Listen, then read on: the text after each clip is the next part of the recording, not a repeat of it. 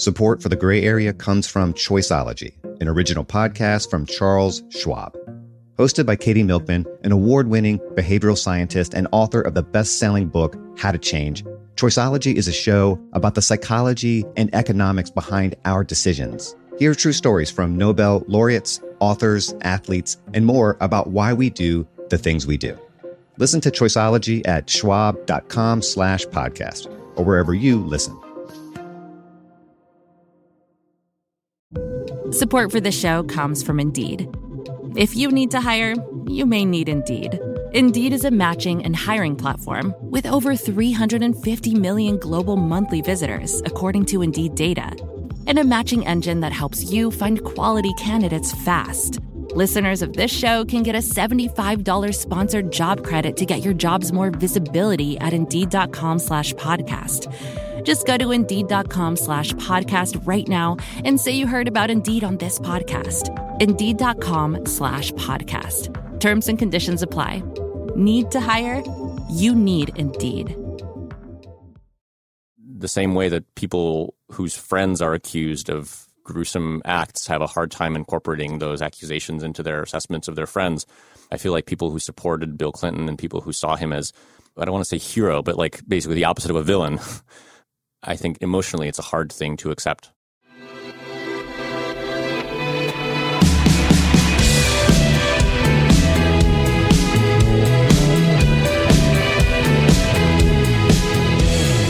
Hello, welcome to Ezra Klein Show on the Vox Media Podcast Network. Hi, I'm Ezra Klein. Thank you for being here.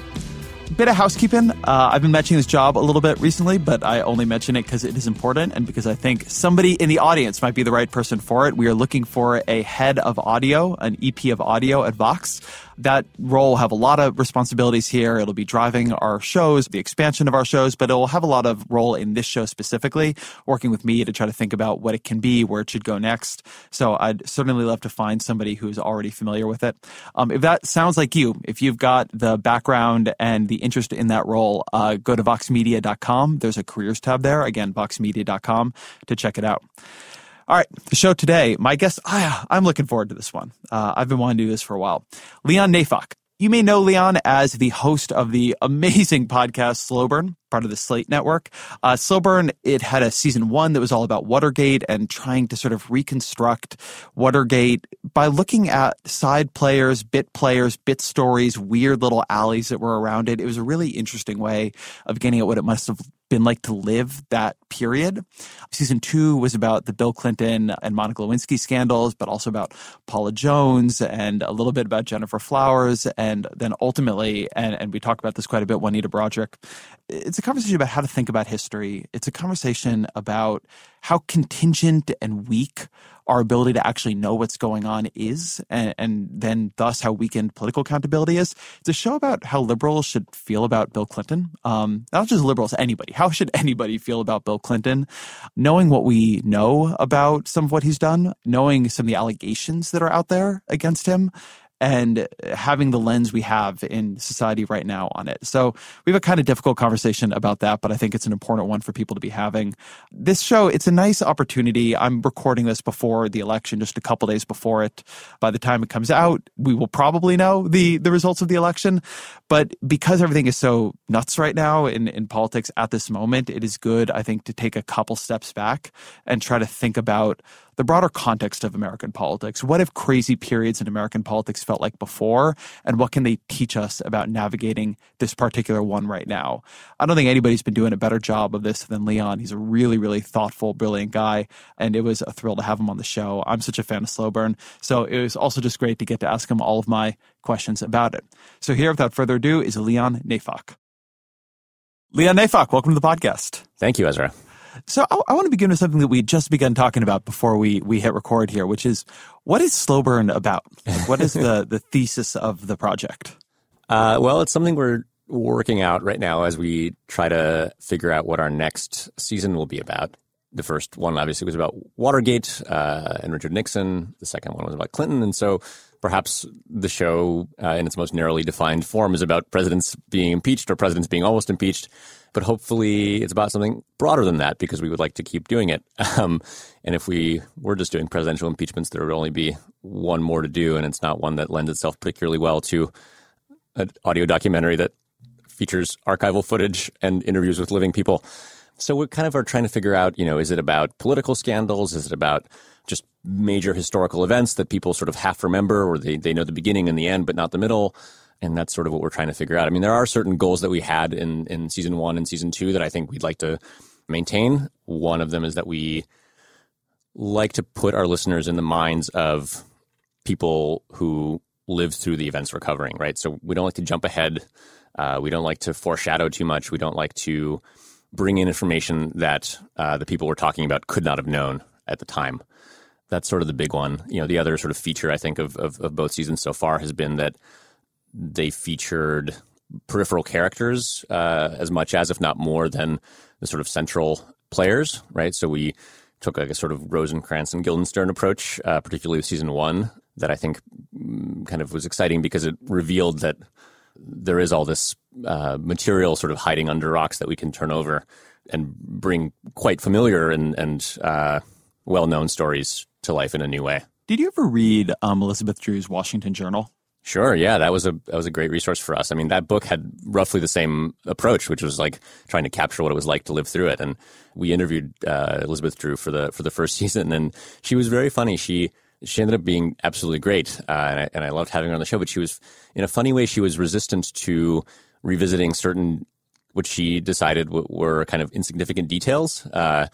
Atmospheric stuff that she felt was like beside the point. And so I had to really coax her into going into that stuff, even though it's, the book is full of that stuff. She's been on this show before too, and she's a dear friend. Yeah. But one thing I love so much about that book and that I think about with Slow Burn is that there's a real difference between history as a story you tell after the fact, where you know what is important in the story, and history as the messy experience you live, where you never know what is important at the time and you're not even sure what's true. And it's funny because Washington Journal, it's written contemporaneously with Watergate. And so you constantly see like people not knowing what's true and like following down blind alleys. And now in retrospect, we know what the story of Watergate was, or at least we think we do. And one thing that I find fascinating about the Slow Burn Project is that it seems to be trying to do history in that way. History not as a story where we know the beginning and the end, but what was it like to live through it when we didn't know the beginning and the end? Like, how would you even have known what was important at that time? That's right. And I think the reason we gravitated towards that approach in season 1, the reason it was sort of baked into the project from the beginning, was that our animating question was, did living through Watergate feel anything like what it feels like to live through today? And so that was sort of the thing we wanted to get at. And as a result, I think that led us to restricting ourselves to the perspectives of the people who were alive at the time, and not kind of jumping around too much in the chronology or being omniscient as narrators. One of the big problems, I think I'm going to call it a problem. One of the big problems Slow Burn raises for me is the contingency of all of our political knowledge, which is when you're looking at Watergate, there's so much we almost didn't know. It is so accidental that those tapes were there, and even though those tapes were found out about, it is so accidental that the burglars were such idiots. It is so accidental that John Dean decided to flip in the way he did. When you look at Bill Clinton, similarly, there's so much there that you could completely imagine it never having come out. And it feels like we have these very near misses with having never known about any of this at all. And it makes me wonder how many things like this we did never know about at all. I'm curious if doing the show has changed your view about what is out there to know. Absolutely. And I think you're absolutely right that season 1 in particular seems full of these kind of forks in the road where, events happen to go one way and not the other. As we were making that first season, we were in production while the episodes were coming out. And so I would see people's reactions to the episodes that we were releasing. And I noticed that people were sort of talking about how they felt reassured by the show, because it showed that, well, the country went through this extremely traumatic and confusing and chaotic time before, where the government, the federal government was embroiled in this really distracting and divisive scandal. and that we came out in one piece, and that, the thing that was supposed to happen did. But by the end of production, by the time we were done with episode 8, it was very clear to me that the outcome of the story, you can't say it was an accident, but it wasn't inevitable in any way. And as you say, it was sort of brought about through one coincidence or stroke of luck after another. One thing I talked about during our recent live tour was, how does history work? How does the plot get written? Is it a function of this sort of Rube Goldberg machine of coincidences and kind of arbitrary events kind of crashing into each other and mixing together to give us, the outcomes that then look preordained? Is it a function of personalities, right? So, like, if it hadn't been Monica Lewinsky, would it have been someone else because that's who Clinton is and was? Or is it a matter of institutions where, when you have a independent counsel's office and you have the Supreme Court and a president under investigation, like, those chess pieces are gonna interact in certain predictable ways? And I think it's obviously the answer is all of the above, and you can't really commit to one theory or the other. But as far as what comes out as the story unfolds, it's certainly the result of individual decisions. I think from when you think about people who are deciding to leak certain information to reporters, or decisions that editors make when they assign stories or greenlight stories. With the Clinton story, you had multiple instances where editors were reluctant to allow reporters to go with a scoop. Michael Iskoff is sort of the best example, where he was eager to write about Paula Jones, whereas his editors were a little bit hesitant to let him run with it. And same thing happened with Monica Lewinsky a couple of years later. So it certainly makes me kind of approach the news in a more humble way, where I don't assume that the things that I'm reading about on the front page are the most important things that are happening. Like, I did an interview recently where someone was asking me about, to compare where the Mueller investigation is right now to where Archibald Cox was at this stage. And I just didn't even know how to answer, because, like, it's very obvious to me that I have no idea what's happening in that office. And given how disciplined they've been about sharing information with reporters, no one really does.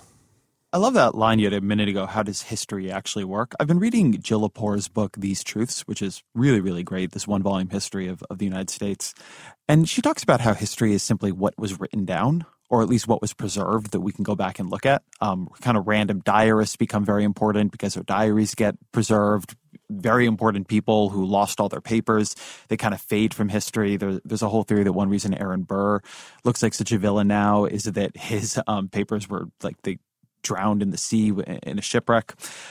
And one of the things that I think that raises as a question is just how much of our political scandals, put aside institutions and all the rest of it, they're about whether or not something got recorded, whether or not something got said in a place where it can be verified, whether or not somebody had contemporaneous notes. Like, I'm always amazed at how much Jim Comey, having written down notes at the time when he was having these conversations with Donald Trump, became really important. That gave them a gravity that him just coming out and saying, here's how I remember the conversation, it wouldn't have had. And I don't exactly know where you go with that, but they're like anybody, I think, halfway competent trying to commit political conspiracy and listening to all this, what they would learn from it is just don't write anything down. Make sure that nobody else is writing anything down. Just make there's not a record so everything just ends up feeling like he said, she said. Yeah, I think that would be a good lesson for potential conspirators. I mean, there's a, to me, famous Simpsons scene where all the bad kids, like the bullies and, led by Nelson, are driving a stolen car, and one of them has a camcorder in his hands, and he goes, videotaping this crime spree was the best idea we ever had. And I thought about that a lot obviously with the Nixon tapes, where if not for them, if not for the fact that they were discovered, and if not for ultimately the ability of the independent counsel and the House Judiciary Committee to make them public and sort of bring them into the record, I don't know. It seems very hard for me to imagine that Nixon would have felt the pressure he ended up feeling to resign. So I just want to hold on that idea for a second, because this is something I believe too, but I want us to say it really explicitly. If it had not been the case that, who was it who mentioned the Nixon tapes in testimony? I always forget. Alexander Butterfield. He was one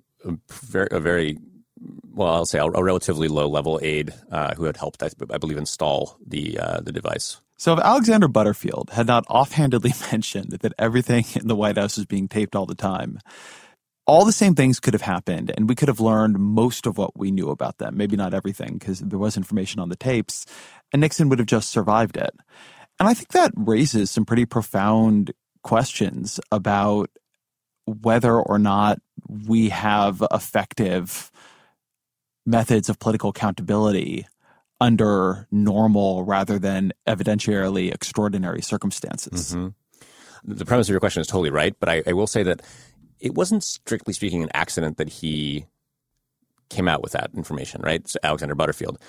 He came into that interview that he was sitting for a private interview with investigators from the Senate Watergate Committee, and he came in resolved to tell the truth if he was asked the specific question. And it's been a while since I went over this story, so forgive me if I get some of the details a little blurry, but I'm probably not going to fact check you on this one. Well, basically, there's some debate over who deserves the credit for asking the key question in that private interview, whether it was the Democratic investigator or the Republican investigator. The way the Democratic investigator tells the story, Scott Armstrong, was that he came into possession of a document, a memo that he believed to have been written by someone in the White House and provided to the Republicans on the Senate Watergate Committee staff so that they would know what to ask, I believe, of John Dean, who is obviously the key witness there and the turncoat who was going to bring the whole thing down. The White House was providing, suggestions for questions. And as part of that, they provided this memo that had verbatim quotes from a conversation that it was impossible to understand where the memo came from or where the quotes had come from if there hadn't been some kind of recording device. And so it was based on that memo, which came into the possession of this investigator because of the sort of behind-the-scenes efforts by the White House to steer the hearings. That was how he knew to ask the question. I should apologize to the Republican investigative staffer who also has a claim to this credit, but I don't quite remember what that version of the story is off the top of my head. But my point is just that it wasn't that Butterfield offhandedly mentioned it, but it was actually the result of a pretty substantive dynamic within the committee staff and within that investigative effort. Let me ask you about the other side of this, though, because it goes to political accountability, too. If we had not had a Democratic Congress, would Nixon have been impeached? Or would Nixon have felt the impeachment pressure to resign? I think no. And I think one of the sort of comforting myths about Watergate is that this was an era when politicians were willing to put truth over their party. And I just didn't necessarily see a whole lot of evidence of that. I mean, even Howard Baker, the senator who was famous for uttering this iconic question, what did the president know and when did he know it? That gets cast as a sort of thundering demand or like almost an accusation by a Republican, against the president. But in fact, everything I read and everyone I talked to indicated to me that the point of that question was, how can we really know that the president was aware of all this stuff? Oh, that's amazing. How do we really know that he is responsible for this and not someone below him? So I think there is a little bit of revisionist history as people look back on this bygone era of bipartisanship.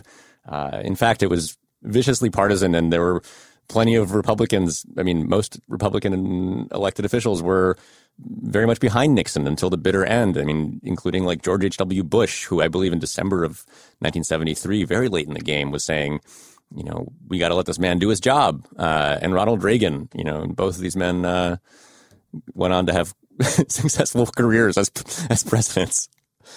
So that's another way in which the story is not as comforting or reassuring as people want to believe it is. But this is why these stories are very chilling to me as a political journalist. So you have these terrific political scandals, these terrific examples of political corruption. It's completely imaginable to conceive that we would have never known about them. Even if we had known about them, absent the revelation of extraordinary levels of documentary evidence, it's very unlikely that we would have had the evidence to do anything about them. And if it hadn't been that the constellation of political power was that the other party was in power, nothing would have been done about it anyway. That seems like it seems like a lot needs to go right in our system for politicians to be held accountable. And not much needs to go wrong for them to be able to get away with pretty extraordinary levels of corruption. I think that's well put. And I think maybe the one reason for that is that the stakes are just so high for the people who are in a position to, honorably cede power to the other side, or people who are in a position to shore up their party or their president or their candidate. That's just too powerful an incentive or something, maybe, for us to ever expect it to go any other way. You were talking about Howard Baker a couple minutes ago. There's something that you hear a lot, particularly from older hands in Washington, is the if only we had the leaders of yesteryear. If only we had Ted Kennedy, Howard Baker. There's a feeling that the quality of leadership, particularly in Congress, has degraded. As you've spent a lot of time in the history of the Congress of the 90s now and the Congress of the 70s, do you think that's true? Do you think that the quality of leadership of elected official in Washington is substantially worse than it was in these periods you've been looking at? I can't confidently say yes or no, to be honest with you. There were certainly more moderates in the past. I think that we can say very safely. Even within the 7-member Senate Watergate Committee, you had someone like Lowell Weicker, who was a moderate Republican of a kind that we don't really see anymore. You also had Sam Ervin on the Democratic side, who was a segregationist, and people were on the left, liberals were willing to kind of make him into a folk hero who, as we feature on the show, was so popular and so iconic during that summer of the Senate Watergate hearings that he recorded a spoken word album that was sold as a record. His segregationist beliefs didn't necessarily attach to him in that way. That's just to say, I think, yes, it's true that there was more of a middle in the past. But as far as like honor and maybe you could say that there used to be more of an expectation of sort of self-possessed dignity or something, or an expectation that elected officials didn't scream and threaten each other with violence the way we see candidates doing now. This is like, I guess, the civility argument. But substantively, I don't know. I can't confidently say that it used to be better. Well, there's also this question of what are the incentives and institutions elected officials are subject to at any given moment. And one of the counterfactuals I think about sometimes is, what if we had had Watergate with Fox News? I think one thing that surprised me about the Watergate story and the Nixon administration's approach to trying to, and the Nixon administration's attempts to control it, was that for all the bashing of the press that Nixon did and Spiro Agnew did and Ron Ziegler, the White House spokesman, did, one thing that didn't happen was any kind of concerted effort to discredit Archibald Cox, the special prosecutor assigned to investigate Nixon. It's a real mystery to me why there was not a sort of PR campaign, orchestrated by the White House to make him look like a East Coast elitist who was just out to get Nixon, a Harvard-educated patrician who was allied with the Kennedys, who couldn't be trusted to come to a legitimate conclusion. Obviously, he was fired, and it's certainly true that Nixon raged against Archibald Cox in private, as we know from the tapes. But the absence of that public campaign is surprising, and I do think that if there had been a Fox News, maybe that would have been different, because there would have been an extra sort of venue in which that kind of thing could have been carried out. I guess maybe your question is more about like this notion that there are now two realities, or more than one, multiple realities that different people can subscribe to based on what they watch and what media diet they have. Well, it's about all of it. It's about, I think about the way Fox News would have been used to create a concerted response, and how it would have been basically running a counter operation in the way it is on Bob Mueller. But I also think about the incentives elected officials on the right have to play to Fox News right now. Mm-hmm. And so when you get into this trope about how there were more leaders in another age, I often wonder whether there wasn't a system or institutions that were more conducive to what we think of as leadership. I mean, as you say, we misremember some of it anyway, like that Howard Baker quote, which I just love that story. But I also wonder if Howard Baker knew that everything he said was going to be primarily covered on Fox News, and that his primary voters primarily watched Fox News, how he would have acted differently, how everybody would have acted differently. I think we think of leadership as this intrinsic trait, something that is innate to people, and of course sometimes it is. There are leaders who lead against the grain and against extraordinary adversity. But leadership is also a product of circumstance and context. And I wonder if we've not created a circumstance and context that makes it harder for people to exercise the kind of thing that then we look back on in history and say, oh, that's leadership. Mm-hmm. I think that makes a lot of sense. I do think the senators, I feel like my answers are maybe narrower than your questions are to my detriment, but I will say that I think the senators on the Watergate committee were certainly conscious of the fact that the country was watching very attentively. People were obsessed with those hearings. They listened to them on the radio throughout the day. They watched the reruns at night. And so I think there was plenty of grandstanding. And I was reminded of that, when we were watching the Kavanaugh hearings, and maybe Lindsey Graham's speech was perhaps the best example of kind of playing to the cameras that we saw. But I think there was a fair amount of that back in 73 as well. However, it's hard to compare, a live feed of a Senate proceeding to the infrastructure we have now, where politicians know there is a audience of millions at any time that they can sort of rile up and get attention through incendiary speech and go viral by being extreme. But Lindsey Graham, I think, is such a good example of this because, to me, you're completely right. He gave this rip-roaring speech for the cameras, but it was specifically for Fox News' cameras. Mm-hmm. And I think you saw that because that night, where did he go after having had this breakout performance at the hearing? He went on Sean Hannity's show. Mm-hmm. He didn't go on the NBC Nightly News or somewhere else. He went on Hannity's show. That there's always this question of which camera are you playing to now?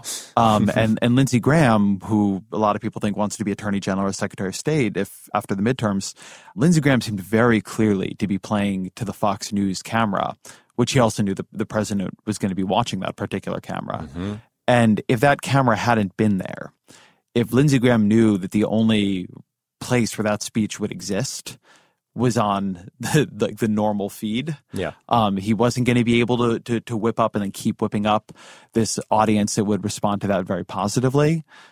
I wonder if he would have done it. Yeah. I mean, the unsatisfying next question is if it's the media environment that we can sort of credit with creating these incentives for our leaders, whose fault is it? Is it the people who run those shows?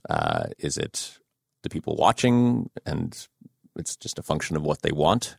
Are they being told what to want? Are they being, trained by network executives and the political operatives who influence those executives?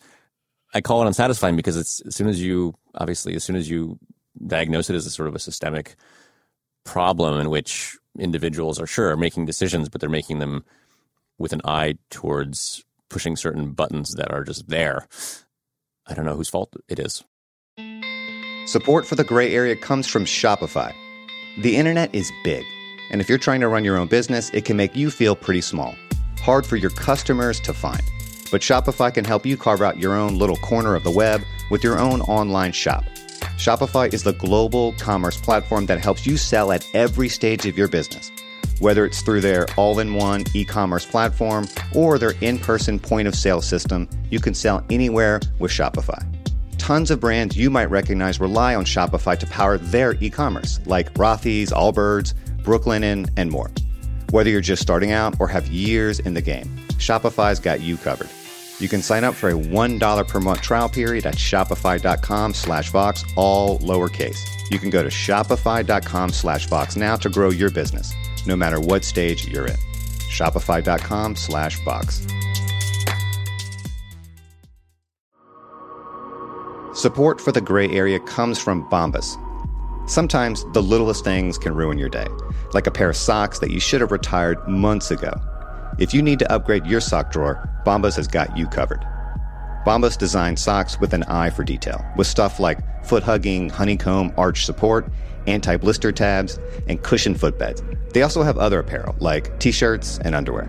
Bombas also says that for every item you buy from them, they'll donate one essential clothing item to someone facing homelessness. Bombas actually sent me a few pairs of socks and a pair of boxers about 2 or 3 months ago, and they're great. It's the best pair of boxers I own, and every time I do laundry, my 3 pairs of Bombas socks move right up to the top of the rotation. I wear them to the gym. I wear them around the house. I wear them when I go for walks. Hell, I'd wear them when I was sleeping if it wasn't too hot.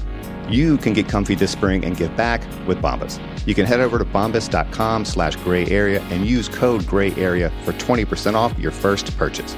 That's bombas.com/gray area and use code gray area at checkout.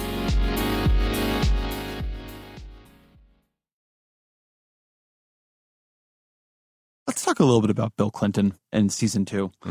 Because season 2, I think, is the more challenging one for people on the left.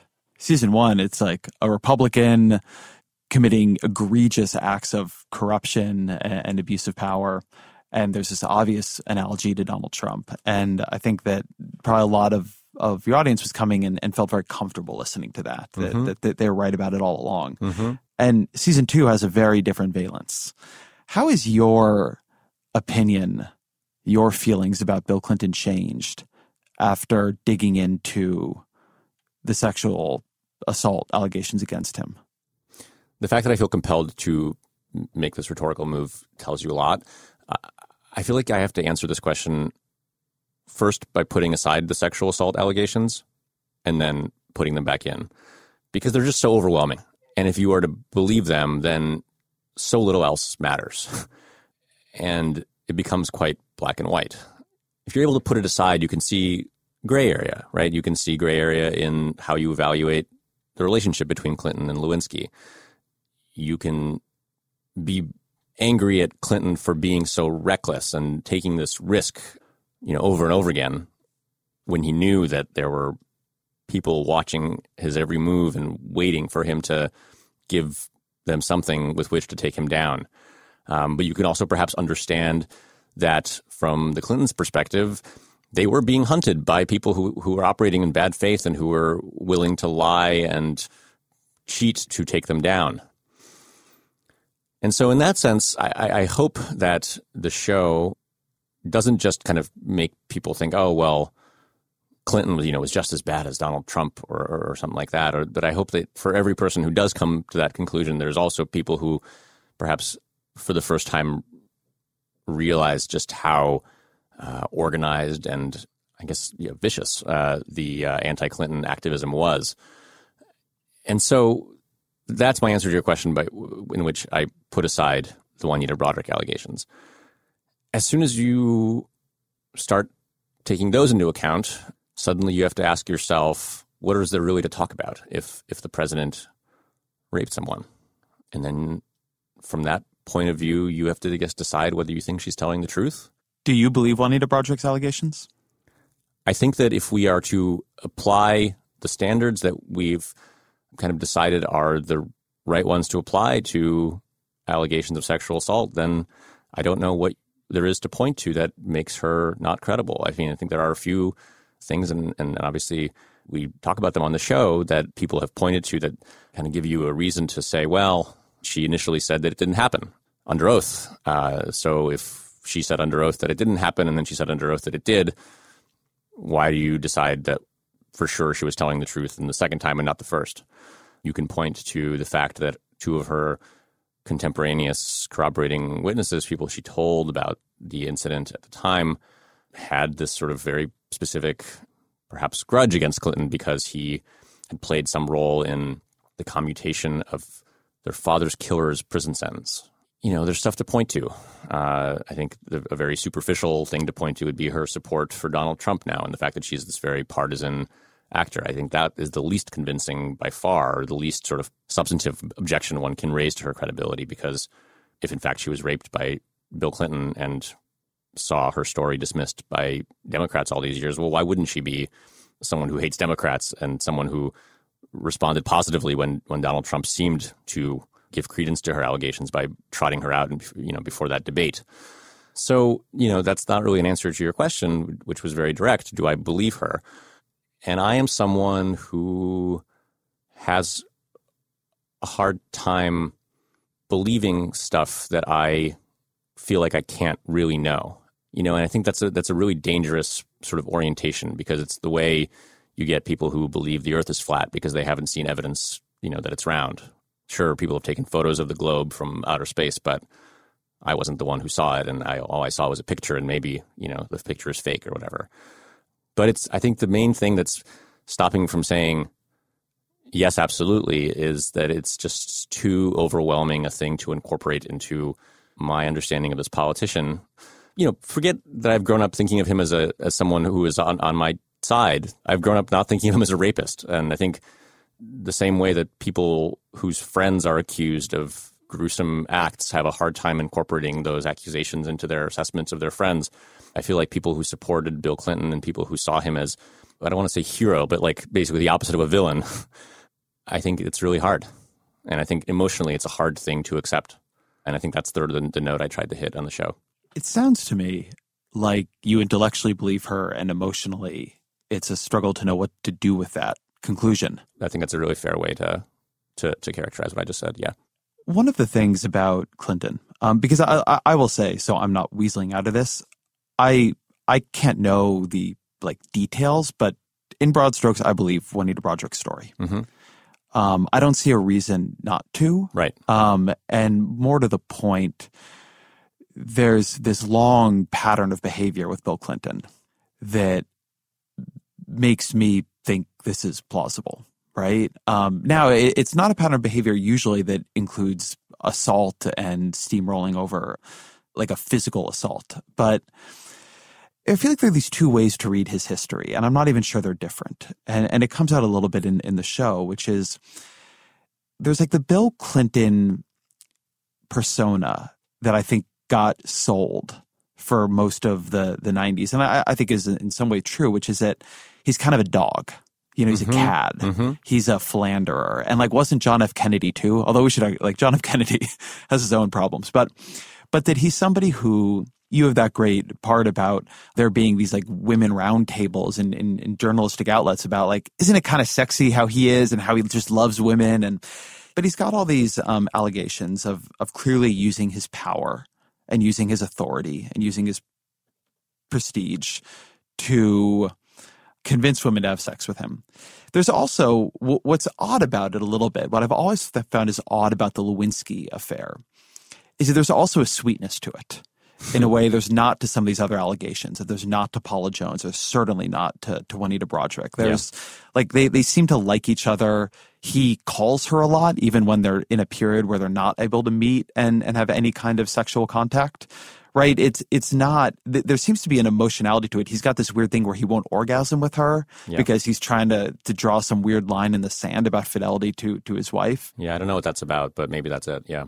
I have no idea. That's just always been my assumption. There's something very high schoolish and weird about that whole thing, but it feels there's something a little, not if you're his wife, but it feels like a normal kind of emotional affair. But it all exists on this spectrum from having an emotional affair with a 20-some-year-old intern to Paula Jones and things that are more like workplace sexual harassment and then all the way to Juanita Broaddrick. And the thing that I find hard about the Broaddrick story is the detail about him biting her lip, bruising her lip. Yeah. And then afterwards telling her, oh, you better put ice on that. Yeah. Because that is where the story moves from, it moves into Bill Clinton as pure sociopath. And that's one of these details. I don't know how to weigh it. I can't say it happened or didn't happen. And again, I don't feel like I have any reason to disbelieve it exactly. I think it's a reason people have trouble with this story, that they had gotten comfortable in a frame of Bill Clinton as this kind of philandering dog, you're like a player. And that story moves into rapist and on some level sociopath. Yeah, and I think people like the feeling of being charmed by him as a politician, right? I mean, there's, you hear this all the time. The sort of number one cliche about Clinton is that if he's talking to you, you feel like you're the only person he's ever wanted to talk to and that you're the only one who exists in that moment. I think we enjoy that feeling when anyone can give it to us. And I think that obviously there's a lot of power in that ability. I think certainly not separate from what has made him a successful politician. That talent to connect with people, that talent to make them feel special. It's all seduction. It's all sort of a expert deployment of his power, his his political power. I mean, and an expert deployment of his intellect and his perhaps his looks and his style. You know, it's those are all positive things for the most part. And so you're right that like the image of Clinton as a guy who is helplessly attracted to women and helplessly attractive to women is one that is easy to feel okay about or even feel good about. And it's only when you see an instance of that ability being used for evil, used to coerce someone, that it starts to look dangerous. And I think that's why like the Lewinsky affair is in a way like perhaps the most just intellectually just the most interesting one to think about, because obviously his power was not incidental to her attraction to him. You know, the fact that he was the president was not incidental. And so Dan Savage talked about this when I interviewed him on stage as part of this live tour we just did. You know, he was like, power differentials are part of romance in every situation, even in situations that don't involve such a radical power differential. And to deny that power dynamics are sort of inherent in sexual attraction is to deny reality. I think there's some truth to that. But nobody's denying that. Yeah. I like Dan a lot, so I don't want this to come off as me arguing with him. I was 14, roughly, when the Lewinsky thing hit its peak. And I didn't understand really. I mean, I didn't care on one level. Like I was into video games, not political scandal. But, you know, my parents were Democrats and like, you know, like leave the president alone. Like he should be president. Like this is a private matter. Like I bought all that. When I was in my, 19, 20 and getting into politics, I read a history of it. And I was shocked. Like I'm a kind of moralistic person. I was shocked. And now you were shocked. Sorry, by the particular, by the whole thing, like that it happened, like that like the judgment in it. Yes. The abuse of power on a lot of levels, I thought, like abuse of like his power over her, abuse of his power in the country, the lying around it. Like my view quickly became, and I've kind of held this, that he should have resigned. I think it's actually complicated whether he should have been impeached, because what they were trying to impeach him for, I don't buy this, you perjured yourself while we were asking about something we probably shouldn't have been asking about in an unrelated investigation. So I have a slightly complicated view on that, but he should have resigned and Democrats should have probably made him resign. I do hold that view. And now I'm 34 and I've run a company. It's unthinkable, right? Yeah. The idea that I would sleep with an intern? Yeah. I mean, it makes it so much crazier to me. Like with every year I get older. Yeah. And so I'm not saying that power dynamics aren't part of sexual attraction. And obviously, like, there's a long history of like people sleeping with people at different levels of income. Like, I don't want to go too far on all this, sure. but there's also a matter of judgment. And I think the issue like about Clinton and Lewinsky is not about the question of like whether or not power dynamics can be sexy, but whether or not a lapse of judgment that profound should disqualify somebody from the presidency. And like that's where I kind of come down on it. I'm all kinds of things are sexy that you shouldn't do. Right. I'm with you. I think one sort of clarifying part of this story for me was realizing that his power, his ability to sort of set the terms of this relationship was total. And she was in love with him, but she couldn't call him. He called her, right? He was the one who would summon her. I guess she would try to sort of get his attention through contacting Betty Curry, his personal secretary.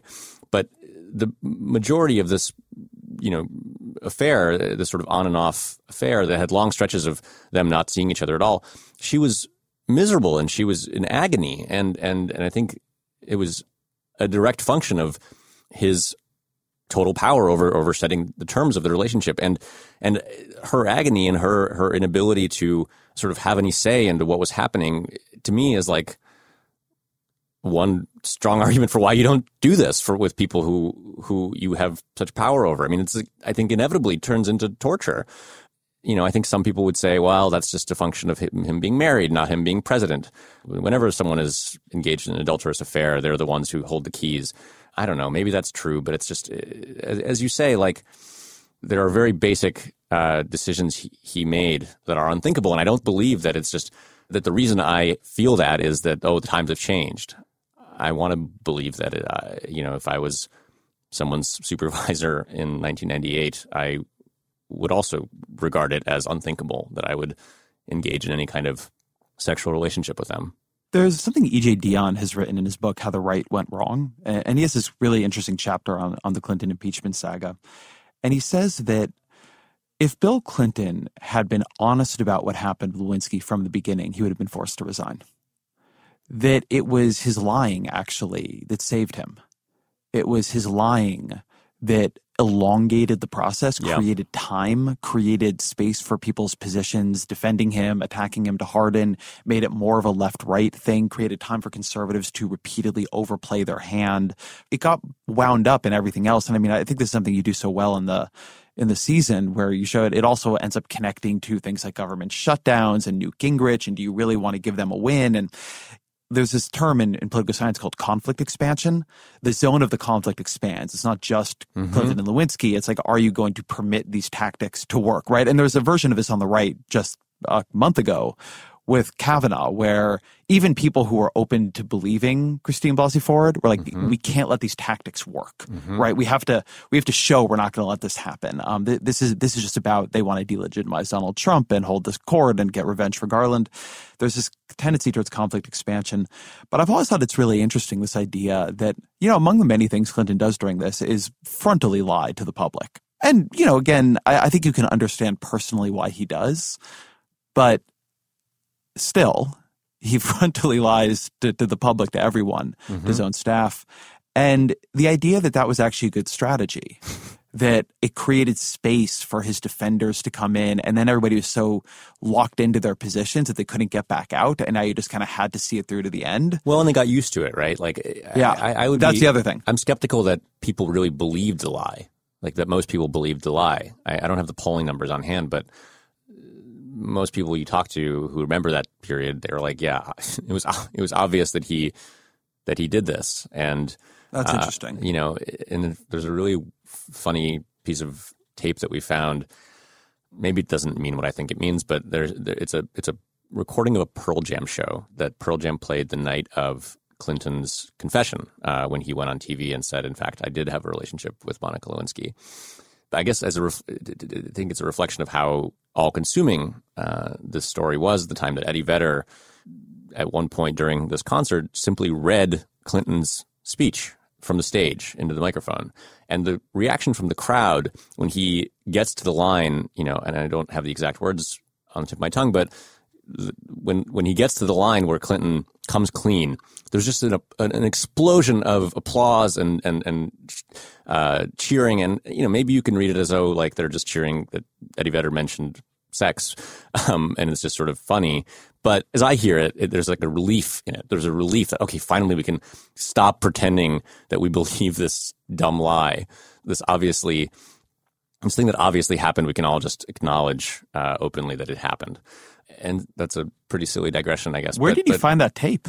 All Pearl Jam shows are recorded. It's actually quite easy. Someone on Twitter tipped us off to it, and once we had the date, it was easy to find. But I think like my roundabout point was just that like by the time he confessed, people had already forgiven him.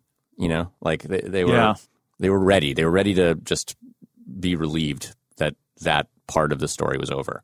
And I think it's absolutely correct. I haven't read the book that you mentioned, but I think it's absolutely correct that lying and sort of kicking the can down the road and allowing time to pass during which people's loyalties could be sort of hardened and the specific accusation could become part of a bigger war in people's minds where they saw it as a battle that they needed to win for their side and to prevent the other side from being validated. I think, that time was crucial.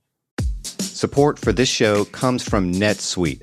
Growth can be a beautiful thing, like changing out your kids' shoes when they get too big, or upgrading that puppy food to an adult recipe. But as a business owner, you understand that growth also comes with complications. And when your business gets to a certain size, the cracks can start to emerge. That's why you should know these three numbers: 37,000, 25, 1. 37,000. That's the number of businesses which have upgraded to NetSuite by Oracle. 25. NetSuite turns 25 this year. That's 25 years of helping businesses do more with less, close their books in days, not weeks, and drive down costs. One, because your business is one of a kind, so you get a customized solution for all of your KPIs in one efficient system with one source of truth. Right now, you can download NetSuite's popular KPI checklist designed to give you consistently excellent performance. Absolutely free at netsuite.com/gray area. That's netsuite.com/gray area to get your own KPI checklist. netsuite.com/gray area. Support for this show comes from Indeed. Imagine the perfect employee. Let's call her Jackie. Jackie is professional yet relaxed, punctual, friendly, meets deadlines, and just makes your job easier overall. But the search for Jackie can be long and tedious, especially when you have so many other things on your plate. Indeed wants to help you find your next Jackie. Indeed is your matching and hiring platform with over 350 million global monthly visitors, according to Indeed data, and a matching engine that helps you find quality candidates fast. They leverage over 140 million qualifications and preferences every day, so their matching engine is constantly learning from your preferences. That means they can better connect you with your Jackie. And listeners of this show can get a $75 sponsored job credit to get your jobs more visibility at Indeed.com/podcast. Just go to Indeed.com/podcast right now and say you heard about Indeed on this podcast. Indeed.com/podcast. Terms and conditions apply. Need to hire? You need Indeed. One of the things that I find really interesting about that era as a lens on this era is the role of the Christian right in both. You talk a lot in the show about Bill Bennett, who becomes the chief moralistic crusader against Bill Clinton, the chief articulator of the idea that to let this go represents a moral collapse in our nation, and that the Democrats, the Republicans, the pundits, the elected officials, the aides who are doing that are complicit in something much more profound than they realize. And he's now a big supporter of Donald Trump. And I'm curious how you read that, like how you explain that progression. I wish I could have asked him that question. He declined to be interviewed, unfortunately, probably because he knew that I would ask him that question. I think there's two ways to look at it. I'm inclined, and maybe this is like a reflection of me being naive and sort of an insufficiently skeptical journalist, but I'm always inclined to think people are being sincere, even if they're wrong and even if they're deluded. I generally take people at their word when they say they think something. And I say that like with the full understanding that a person thinking something can be the result of completely irrational, emotional processing, right? It's not that Bill Bennett, if you were to believe that he was being sincere then and he's being sincere now, it's not that he talked himself out of the principles that he was standing up for when he was raging against Clinton, but that just like emotionally, he really felt it then, and emotionally he really feels it now. So that's one way to look at it. I think that it's just possible for one person to just be warped by circumstances, be warped by the side that they're on and the stakes they feel they're up against. I think the other way to look at it is that it's pure hypocrisy and opportunism. And I will say that Bill Bennett, and again, I haven't talked to him, so I don't feel like I truly know this, but I think of everyone I talk to, I'd be most likely to believe that he was making a political calculation then and he's making one now because he thinks that the policies of the Trump administration are ones that are worth making that concession for. I don't know. But I think of all the people I studied, I guess, and as part of making the show, I'd be most likely to believe that with Trump, he is just consciously putting aside his sincere beliefs and acting out of political calculation. What do you think? So I have a lot of thoughts on it. I want to read a tweet from Jerry Falwell Jr. This is obviously not Bill Bennett, but this is another actor in the Christian right. And this was just a month and a half ago, but I thought it was so telling. He wrote, and he's been a big Trump supporter. He wrote, conservatives and Christians need to stop electing, quote, nice guys. They might make great Christian leaders, but the U.S. needs real street fighters like @real Donald Trump at every level of government because the liberal fascist Dems are playing for keeps and many Republican leaders are a bunch of wimps. I feel like that's the sentiment you hear from people on the left quite a bit about Democrats, right? Increasingly, yeah. You know, like, I mean, this is a whole Avenatti thing. Yeah. That they've got a street fighter, so Democrats need a street fighter. Yeah. But I think it has a different valence here a little bit, which is that if you're a committed Christian and you follow the Bible, which is a very exacting document, right? I mean, I always remember a conversation I had with somebody who's a really committed Christian. And I was saying that, you know, there's a part of me that really wishes I believed in Judaism and Christianity and anything, because it felt like that would be easier. And they said, no, like if you really believe, it's harder. Like if you really believe, if you're really trying to live by these precepts, it's harder. It's the people who don't really believe who find it easier. And that's always affected me a lot. And there is a lot about upholding a difficult and decent and exacting moral code in the face of profound challenge in Christianity. I mean, it's one of the really beautiful dimensions of that religion. And I do think that what you've seen across a lot of the Christian right is a belief that it didn't work to try to be Christian in the public sphere. So the way to protect Christianity in America is to become and to back street fighters in the public sphere. And it strikes me as such a profoundly irreligious, unreligious, like anti-religious statement. Mm-hmm. But on the other hand, I get what the logic is. Like, to your point, I don't think it's insincere. I think their belief is that this is a war for a kind of survival. Yeah, it's like an existential. And they need the person who's on their side. There's this poll of white evangelicals, and it asked, this was in 2015, 2014, it asked, can you separate a leader's private conduct from their public reputation, from their public fitness for office? And only I think it was something like 30% said yes. And then in 2017, the same question got asked, and 80-some% said yes. There had just been this huge flip because they wanted to support Donald Trump. And like, look, like privately, like he does not live by an exacting moral code. I'm going to put it that way. He's our monster, and we're gonna go with him. I think it's sincere, even if it's also hypocritical. I don't think those two things are actually in tension, But it does make it hard to know what to do with any of it, right? If political opinions are so far downstream from motivated reasoning, and so the opinions people are offering at any given moment just have nothing to do with the opinions they would offer if the party labels on the people were swapped, then it's like it calls, say, like my work very deeply into question. Like, what am I doing sitting around here chasing down all these arguments and trying to decide if they're true or false if nobody actually cares? And the argumentation is like, it's like the shadows on Plato's wall of what's actually going on.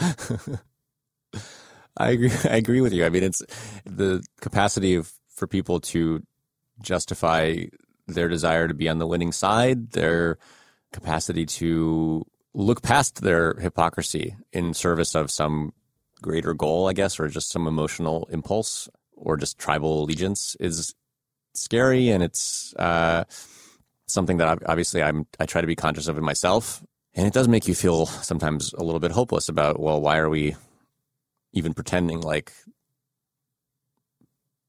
there's a role for, rational argument? That said, like, society does change. People's minds do change, if only in the aggregate as generations fade away. And I got to assume, or at least I want to believe, no pun intended, that there is some role for true persuasion in that process. So let me offer one of the arguments I've heard made by folks on the right about this, which is the left caused it. That it was what happened with Clinton. It was a complete absence of sanction and the discrediting of accusers, the whole thing. That's what changed the rules. And it's like, with the left having made these new rules, the right has no choice but to act within them. That, again, I can't know what Bill Bennett would say to you. I think it is a remarkable turnabout for someone, but I can imagine one version of it, and again, this is a version I have heard said to me, is it would be better if the world were not like this, but it's the left that prove the world is like this. And so we can't be the ones to unilaterally disarm. If the person who can appoint pro-life judges and try to protect religious liberties from laws that people on the Christian right don't like, if that person has a very checkered private history, well, we tried to build a wall and you guys knocked it down. And so here we all are now, and it's ridiculous for you to complain. It strikes me as absurd that we would start the clock at Clinton and not earlier. I don't know. I mean, I just don't believe that, that this was the first time that either side, was unwilling to hold their own to account, that this was the moment when these rules were created or revealed. Even just thinking back to George H.W. Bush and Ronald Reagan defending Nixon until it was no longer a viable political position strikes me as one example out of, I'm sure, many when, people were willing to look past stuff. It's not like in the 80s and 90s Republicans were still apologists for Nixon by and large. People reached consensus that this was indeed a president who abused his power and deserved to be forced out of office. As far as I'm aware, no one held it against George H.W. Bush or Ronald Reagan that they were on the other side of that for as long as it was convenient. I mean, that's just one example. I mean, I don't know. I just don't know why you would start the clock at Clinton. What do you think? I don't think the argument makes sense. I think that it has I think there's an emotional logic to escalation arguments like that, but they don't tend to make any actual sense. I don't think that the Clinton situation is very much like the Trump situation. And I, by the same token, I do think, if I'm trying to be generous to it, that there is a cyclical nature to politics where people are constantly feeling that they have to match what they think was done to them, which is usually something much worse than what was actually done to them or done by the other side. And that the only way they can possibly compete is through this continuous breaking of norms. And I don't actually think it's true. I think people tend to overestimate how well the other side's misdeeds work out for them rather than underestimate it. Like if for no other reason, if Bill Clinton did not have this whole Lewinsky scandal in his background, given where the economy was, Al Gore wins the next election, right? Like all kinds of things are different if these sides don't misplay their hand. Donald Trump, I think a president who is not a street fighter like Donald Trump, I think is at 57% in the polls right now because unemployment is 3.7. And instead he's at 44. And a lot of the lessons the Democrats are taking from him, or some Democrats, is they need their own Donald Trump. And I don't think that's a lesson of Donald Trump at all. I think that if Marco Rubio had been the Republican candidate, he would have beat Hillary Clinton reasonably easily, actually won the popular vote, been more effective and been more popular, and Republicans would be facing a better midterm. And so I think people get this wrong, but I think that I see this a lot, this view that politics is like an endless cycle of escalation and you lose if you're the one bringing a knife to a gunfight, even though usually the people who brought at least in these cases of political scandal and surviving it, the people who brought the gun to the knife fight used it to shoot themselves in the foot and just didn't quite die. And so it's not such a great political strategy, but there's a real logic of emotional response that I find people get trapped in pretty quickly. Yeah, and I guess the Republicans brought their guns to the Kavanaugh fight, and they got a Supreme Court justice. So does that mean that next time Democratic president has the opportunity to appoint a Supreme Court justice who is credibly accused of sexual assault, they're going to just say, well, we got to do this? I don't see that happening. Let me make the argument for my version of this and then against it. There was no outcome where Republicans didn't get a Supreme Court justice. I think they made a mistake. I think they should have taken Kavanaugh out and put in Amy Coney Barrett. Mm-hmm. And instead, they got an incredibly unpopular Supreme Court justice who is mobilizing Democrats to be much more aggressive on legal questions, on even issues all the way up to potentially judicial impeachment and court packing. But beneath that, it's really escalating the salience of the Supreme Court for Democrats in a way that long-term I don't think is good for Republicans. I think the argument for this position is Garland, where I think they executed a bit of constitutional hardball that was genuinely unprecedented, that was genuinely shocking, and they really did profit from it.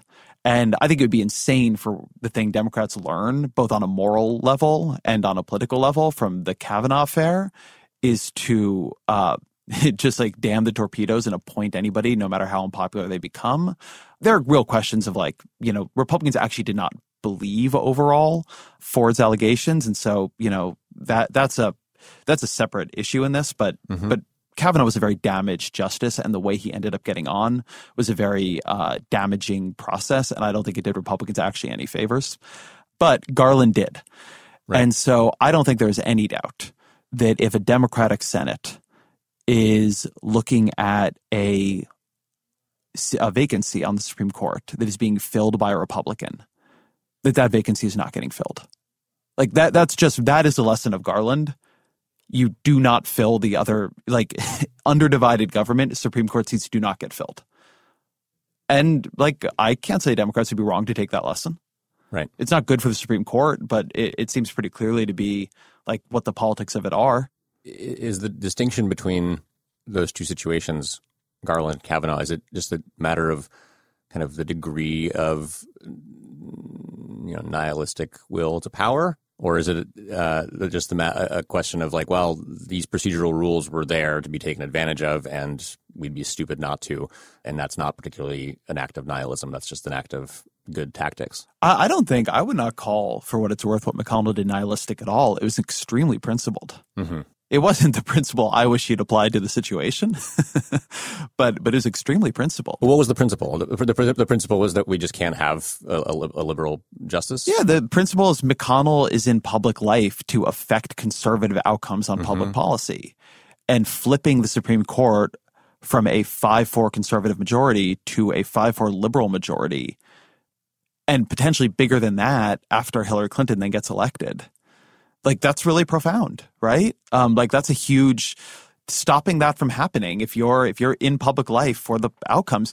The truth is with the Supreme Court, in my view, that we're actually asking a very unusual thing from politicians. It is not the thing we ask them to do in other spaces of their work, which is to put aside the ideas and principles that animate their work in public life and to act with the institutions and the political system as a whole in mind, right? To suddenly zoom out from being an ideologue or a partisan or just like an actor trying to make the world better in the way that you think would make the world better, and all of a sudden say, yes, this person might rule in ways that I find detestable and in ways that endanger much of what I hold dear, but he's qualified or she's qualified, and so let's put them on the court anyway.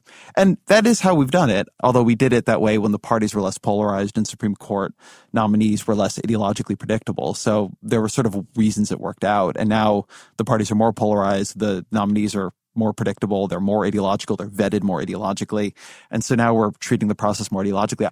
I think this outcome is pretty logical. Except that, I mean, isn't there an argument to be made that, like, by opening the door to exactly the move that you were just saying Democrats will inevitably take next time they have an opportunity, that, you know, creating that opening or creating that precedent was self-defeating for the Republicans? That you're saying that it's crazy that we would expect them to do anything else and that it's not usually what we ask them to do.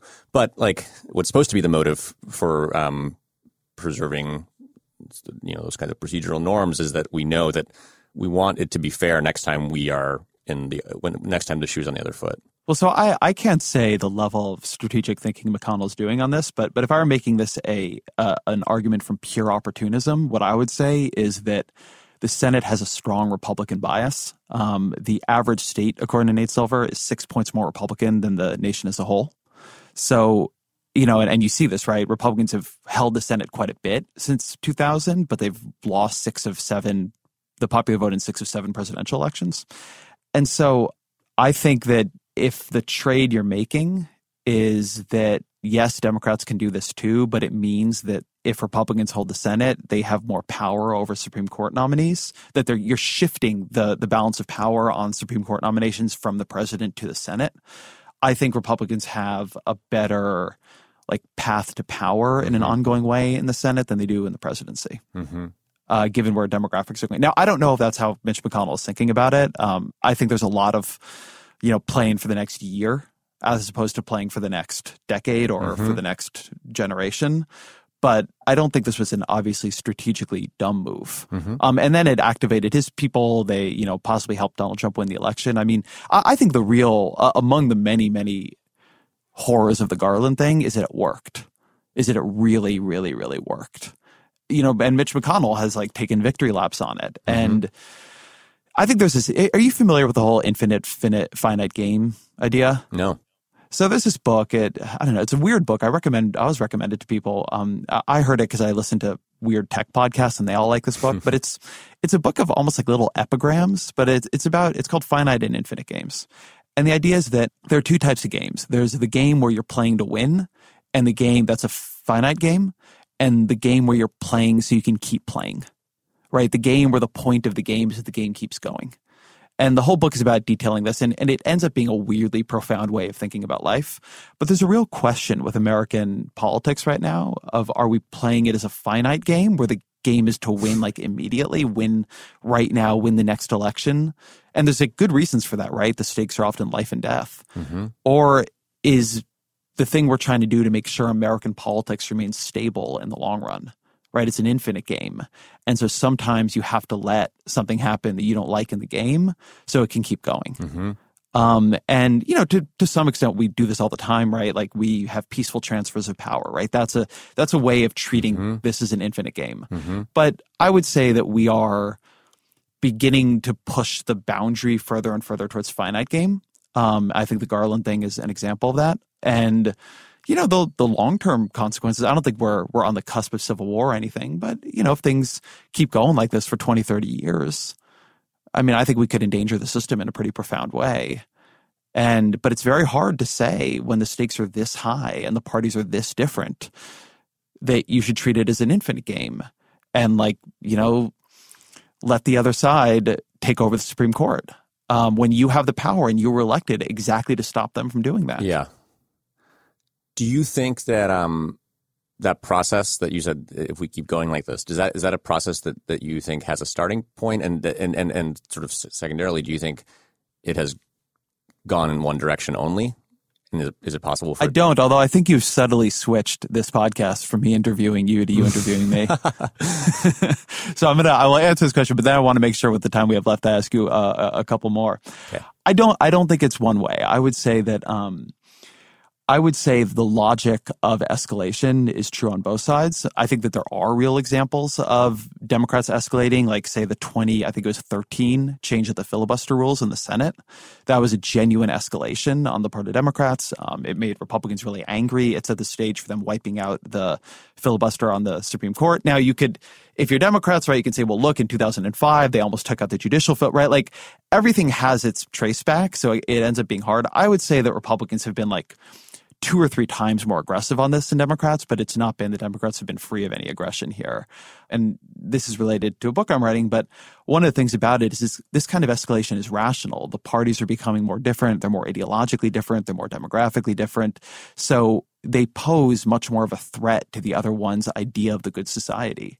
It's a lot scarier for Democrats, for Republicans to be in charge now than it was in, the 60s when Republicans had a lot of liberals in their ranks, and that modulated and moderated the party and vice versa. So as the parties become more different on every level, they also become more threatening to each other. And so the stakes of who's got power and how that power is wielded become higher. And so what is made plausible by those stakes getting higher is increases. And it would be good to take a step back and think about the system. But, To your point about people being sincere, I also understand why it's happening. Mm-hmm. But this I think is I'm going to loop this back to Trump, because I've tried to think about Donald Trump from the perspective of some of your 2 seasons of Slow Burn, and one of the things I keep wondering about with him is it doesn't feel to me like all that much is hidden. Like, you'll sometimes hear like, well, there are no Nixon tapes, but there's Donald Trump just blurting everything out on Twitter, saying to Lester Holt that I fired James Comey to stop the Russia investigation. Like, if that had been a secret tape, the impact would have been very different, I think. I think that's such an interesting point too. Can you expand on that? Sure. I mean, it's something I think about all the time, that if the things that Trump says publicly without any shame or attempt to disguise them were revealed through a back door where someone had to, issue a subpoena or put someone on the spot in a congressional hearing, the impact would be just vastly greater, and it would feel like something had really happened. If there had been a secret taping system in the White House that captured Donald Trump saying, well, of course, the Rosenstein memo was just a pretext, and of course I was going to fire Comey anyway because of the Russia thing. Like, I don't know, maybe I'm being short-sighted and just like applying the past to the present in a thoughtless way, but it would have been much more like game over than what actually happened felt, right? It felt like, well, if he's saying it, how bad can it be? Like, how damaging can this really be if he's willing to just say it in public on television? Do you think there's something to this idea that Donald Trump is able to effectively flood the scandal zone in a way where Watergate could be the news for a very long time, and with Clinton, there were a number of things, but they were focused on for extended periods. And with Trump, like, you do have Mueller, and Mueller is kind of working on his own schedule here. But his ability to just jam outrage into the system constantly, like a new one all the time, so that people don't have time to digest whatever has just happened or just came out, it feels like it really changes the dimension. Or is that just us looking back on the past and seeing a lot of the things that were distracting us then falling away? I think it's definitely true. I mean, or at least like it feels true to me personally. I mean, I feel incapable of maintaining a level of proportionality, I guess, just because I simply can't react in proportion to each thing as they just keep coming. However, I often wonder if it was the other way around and it was the Republicans who were dealing with a opposition party president who had so many scandals, would they be more effective at turning each one or all of them in aggregate into an effective political message? Like, one thing that strikes me about like that pileup of very quaint scandals that the Clinton administration was dealing with in its first 2 years or so, the scandals that led to the appointment of Bob Fisk as special prosecutor, Travelgate, where they like fired 9 members of the White House travel office, Whitewater even, which was turned into a major issue, but at bottom was quite small, and no one could even really articulate what the allegation against the Clintons was. How do they manage to make that stuff stick? And I don't know if it's just, they're just better at repeating talking points that like maybe the left and maybe journalists who are predominantly liberal, like they are somehow unwilling or uninterested in kind of doing like the work of propagandists where you can turn, scandals into memes that kind of really stick into people's heads. I find that like right-wing talking points about, say, Obama, like they just were stickier. They were just, or about Hillary Clinton with Benghazi, like repetition was harnessed to great effect. And I'm not sure why that can't happen now with all these scandals. Just pick a couple, right? Like make a big deal out of a couple of them if you want. But somehow that doesn't happen. And I don't know if it's because the system is jammed by the sheer quantity of scandal or if it's something else. I do think Donald Trump is a genius in changing the subject by recognizing he can just change the subject to other things people are upset about. I think that if you think about how a Richard Nixon or a Bill Clinton tried to manage scandal, they were constantly trying to turn the public's attention to something good but a little bit boring. So they, Bill Clinton would want to talk about the economy, not Monica Lewinsky, right? Yeah. Or he would want to talk about, what they were doing and building American leadership overseas. And Richard Nixon, would hold these events about like Vietnam prisoners of war coming home, or he would go give a policy speech. And I think what Donald Trump understands is that the only way to distract from scandal is with scandal. And he's okay with there being negative attention on him. He just wants to control what the negative attention is about. And so everybody's upset about this. Well, he's going to call the media the true enemy of the people and say some stuff that really offends the media, or he'll get into a fight with someone, or, he'll say something racist or bigoted, or, he's going to send 15,000 troops to stop the caravan at the border. So we stop talking about things he doesn't want us talking about. I think that he's understood that it's like, if something is a -5 charge, you can only replace it with like something that's between like a -4 and a -6. You can't replace it with a +1. And like that's a good insight about how the media works. And if you're constantly putting things into -5, there are actually reasonably few politicians, including among Democrats, who are willing to go there. Right? Like, again, Michael Avenatti might be an exception where he's like, I'm willing to like counter Donald Trump in Donald Trump's terms. And like, I think that will work. But one thing about how Democrats can't seem to control a message is that they're speaking within the normal range of political tone, which is like, let's say like -3 to +3. And Donald Trump is not. He's like at like -7. And so they just can't get heard. It's like their pitch is too low. There have been moments though that stick out, even though it's been a whopping several months since they happened, that have been memorable and sort of jarring enough. I'm thinking specifically of family separation and the Charlottesville press conference. Like those really felt different when they happened, and I can't say I understand why they haven't been sort of weaponized against him more effectively, why that hasn't stuck to him or hasn't been used against him in a more sustained way. I do think he just distracts the Democrats too. Like they just get distracted. But I think something hard about something like the Charlottesville press conference, you could use it in ads if he were on the ballot. And like I think probably the 2020 candidate will. But nothing's happened with it since. Right? He doesn't keep giving that press conference. Whereas I do think a great example of this is Stormy Daniels. It's just amazing to me that what has lasted out of the Stormy Daniels lawsuit is her lawyer. Right? Not the political scandal itself, not the revelations themselves, not congressional investigations into the possibility that Donald Trump basically misused campaign funds. Or asked his lawyer to do so and reimburse him with campaign, whatever it was. Instead of like a lot of hearings about that, and again, if Democrats controlled the House or Senate or both, I think we would have those hearings.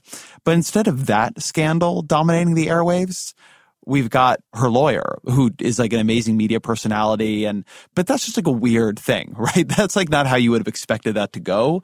But I think it somehow speaks to something about this age where he can keep moving, right? He can keep bobbing and weaving with what's going on. So he keeps being relevant. But it's been very hard, particularly without investigatory power, for Democrats to keep the focus on anything. I think one reason Mueller has managed to keep breaking through, and he's gone quiet till the end of the election, but he keeps breaking through because he can set his own timetable. He can keep bringing things out. Democrats don't control anything. They can't. But if they we're talking a couple of days before the election. So by the time I say this, like who knows? But until now, Democrats haven't controlled anything. So they can't. Right. I feel like the subtext of this question is sort of what would a slow burn season about this Trump administration look like? Because insofar as sort of the thing that we do when we are untangling these different storylines and trying to put them in the specific order so that we can highlight the hinges and highlight the levers that caused things to go the way they did, like it's really hard to know what will cause this story to end. Like of all the things that have happened so far, maybe we've already seen the things that will ultimately be consequential, and we just don't know yet which of them they'll turn out to be. And so, people often joke like, "Oh, you should make the next season of Slow Burn about the Trump administration." I feel like it would be impossible right now because we have no idea. But that doesn't mean that none of them will. Right? That doesn't mean that none of the stuff that's happened will turn out to be consequential. I feel like with one of the sort of giddy reactions to the Stormy Daniels thing was, gosh, won't it be something if against the backdrop of this like global scandal involving, allegations of collusion with a foreign power, the thing that ends this thing is a affair with a porn actress. Like there's something appealing about that as a narrative. It hasn't played out that way so far, and I do think like one black box here is Mueller and what he will ultimately render consequential through his investigation. But gosh, that's insofar as I engage with the news in a kind of vacuum, like an editorial vacuum, where I'm just like, I just want to know how it'll turn out. The thing I'm curious about is what of the things that have happened so far, all of which seem so important while they're happening, but then disappear as if they're completely inconsequential, what will turn out to matter? That's what I'm curious about. I think that's a good place to come to a close. Let me ask you what's always our final question, which is, what are 3 books you would recommend to the audience? Do they have to be about... they don't. They can be whatever you want. Yeah, okay. Off the top of my head, I'll say Quick Studies, the Lingua Franca anthology, is a book that I read after college that formed a lot of my, I think, instincts as a reporter. The Wilderness of Error by Errol Morris, a book about Jeffrey MacDonald and Joe McGinnis that sort of makes the case that Jeffrey MacDonald, who was accused of and imprisoned for murdering his family, actually either didn't do it or most certainly shouldn't have been convicted for it because the evidence was insufficient. Errol Morris is someone I admire a great deal, and he has a line that he says a lot, which is, nothing's so obvious that it's obvious. I try to live by that, especially when I'm writing my podcast. Okay, and let me think of a third one. How about The Crime of Sheila McGough by Janet Malcolm? She basically puts a microscope on a pretty insignificant case involving an annoying lawyer, essentially, a lawyer who became ensnared in the legal system because everyone found her annoying. And it's just an incredible study of kind of how emotion and just human interaction kind of becomes the most important thing, even when you think you're at the whim of a formalized system that should be immune to that stuff. Those are great. Leon Neyfakh, thank you very much. Thanks for having me, Ezra. Thank you to Leon for being here. Thank you to my producer, Jillian Weinberger. The Ezra Klein Show is a Vox Media podcast production, and we'll be back on Monday.